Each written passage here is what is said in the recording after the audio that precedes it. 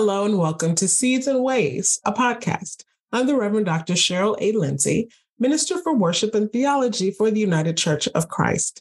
Today I'm sharing my reflection, Mercy, based on Matthew 9 through 13, 18 through 26, which reads, As Jesus was walking along, he saw a man called Matthew sitting at the tax booth, and he said to him, Follow me.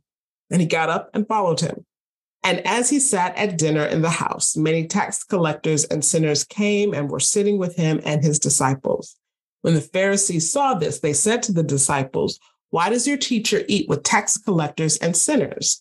But when he heard this, he said, Those who are well have no need of a physician, but those who are sick. Go and learn what this means. I desire mercy, not sacrifice. For I've come to call not the righteous, but sinners. While he was saying these things to them, suddenly a leader of the synagogue came in and knelt before him, saying, My daughter has just died, but come and lay your hand on her and she will live. And Jesus got up and followed him with his disciples. Then suddenly a woman who had been suffering from hemorrhages for 12 years came up behind him and touched the fringe of his cloak. For she said to herself, If I only touch his cloak, I will be made well. Jesus turned and seeing her, he said, Take heart, daughter. Your faith has made you well. And instantly the woman was made well. When Jesus came to the leader's house and saw the flute players and the crowd making a commotion, he said, Go away, for the girl is not dead, but sleeping. And they laughed at him. But when the crowd had been put outside, he went in and took her by the hand, and the girl got up. And the report of this spread throughout that district. Mercy. The gospel passage is situated in a larger section filled with Jesus performing miracles. The preceding section included the Sermon on the Mount, which may have been one continuous teaching or a coalescing of the proclamations of Jesus into an orderly account. All of the gospel writers make structural choices in arranging their material. Matthew begins by identifying who Jesus is through his birth account and genealogy. Then we find out the message he conveys through teaching. Then comes the demonstration of who he is and the forces that rise against him that Jesus overcomes. Finally, the disciples who have journeyed with him are commissioned to carry the charge forward to the world. Matthew's gospel has often been understood to speak to an inside audience.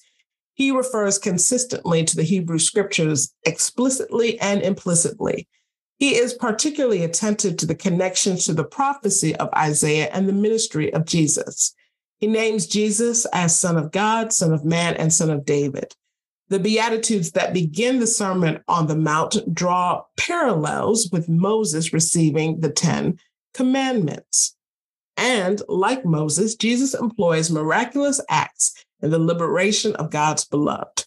Quote, miracle stories function to demonstrate God's power in a Roman world in which inhabitants experience the powers of numerous gods and goddesses.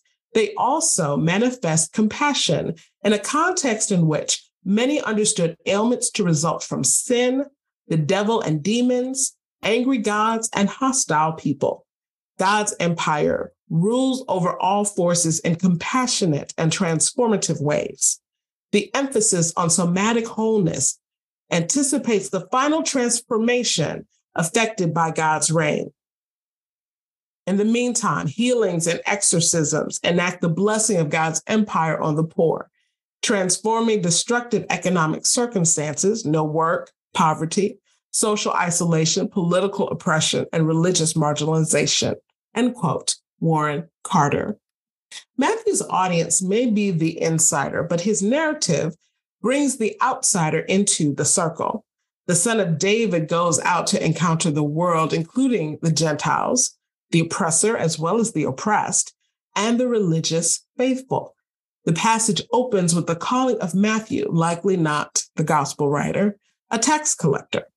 Jesus not only reaches for the lost and the lowly, he turns toward the privileged and powerful. Tax collectors in this time held a particular and despicable role in Roman society and governmental structure. Quote, another discussion of the meaning of discipleship closes the second set of deeds of power. It hinges on the question of who can be included, who can be called to be a disciple. The case in point is Matthew the tax collector. As a tax collector, he is an unlikely choice. To be a tax collector for Rome was to be a collaborator with the oppressor. Tax collectors were assumed to be thieves as well as collaborators, collecting more than was required and profiting from the power of their positions. On top of all this, tax collectors were unclean by virtue of their continual dealings with Gentiles and Gentile goods. Yet here is Jesus calling Matthew the tax collector to follow him. Jesus is calling sinners to be disciples. End quote. Anna Case Winters. In the Sermon on the Mount, Jesus reframes the kingdom of God with his teaching. In the miracle chapters, he does so with his actions and through the recipients of his attention and blessing. In this text, Matthew is the only person outside Jesus to be named. The others are identified by their affliction or position, such as the leader of the synagogue or the hemorrhaging woman. Matthew, the tax collector, stands in for all of us who are called by God into transforming from who we were and what we did into this new kingdom life. Matthew becomes a protege and partner in the ministry. The interview and onboarding process is simple. Jesus sees him and says, "Follow me." Matthew does. It's that simple for him and that simple for us. Of course, simple is not synonymous with easy. They go to eat because the Son of Man needs sustenance, is subject to human hunger and desires companionship, even in the midst of these tremendous acts of divine intervention. Matthew, the gospel writer, does not let us ignore the humanity of Jesus. The Pharisees question Jesus, as they like to do. This seems to be an interrogation, even if other accounts show Pharisees to have more genuine curiosity when inquiring about Jesus' thoughts, actions, and relationships. Jesus' response strongly suggests that he prioritizes the sinner over the righteous, but who he places in each category may be surprising. Quote, as the story unfolds, it seems that Jesus is not much concerned with matters of insiders and outsiders, clean and unclean. He goes about touching lepers, healing Gentiles, and eating with sinners and tax collectors. Any one of these could be seen as a violation of expectations and codes concerning purity. Jesus is concerned rather with the weightier matters of the law, which have mostly to do with mercy and compassion. He quotes Hosea 6:6, "I desire mercy, not sacrifice." Something new is going on here that calls for fresh wineskins. End quote. Anna Case Winters. He expands the Hosea quote in order to give the Pharisees an assignment. Go and learn what this means. I desire mercy, not sacrifice. It's the going and learning Jesus' command that probably was most offensive to this group, known for their emphasis on being elite with their piety.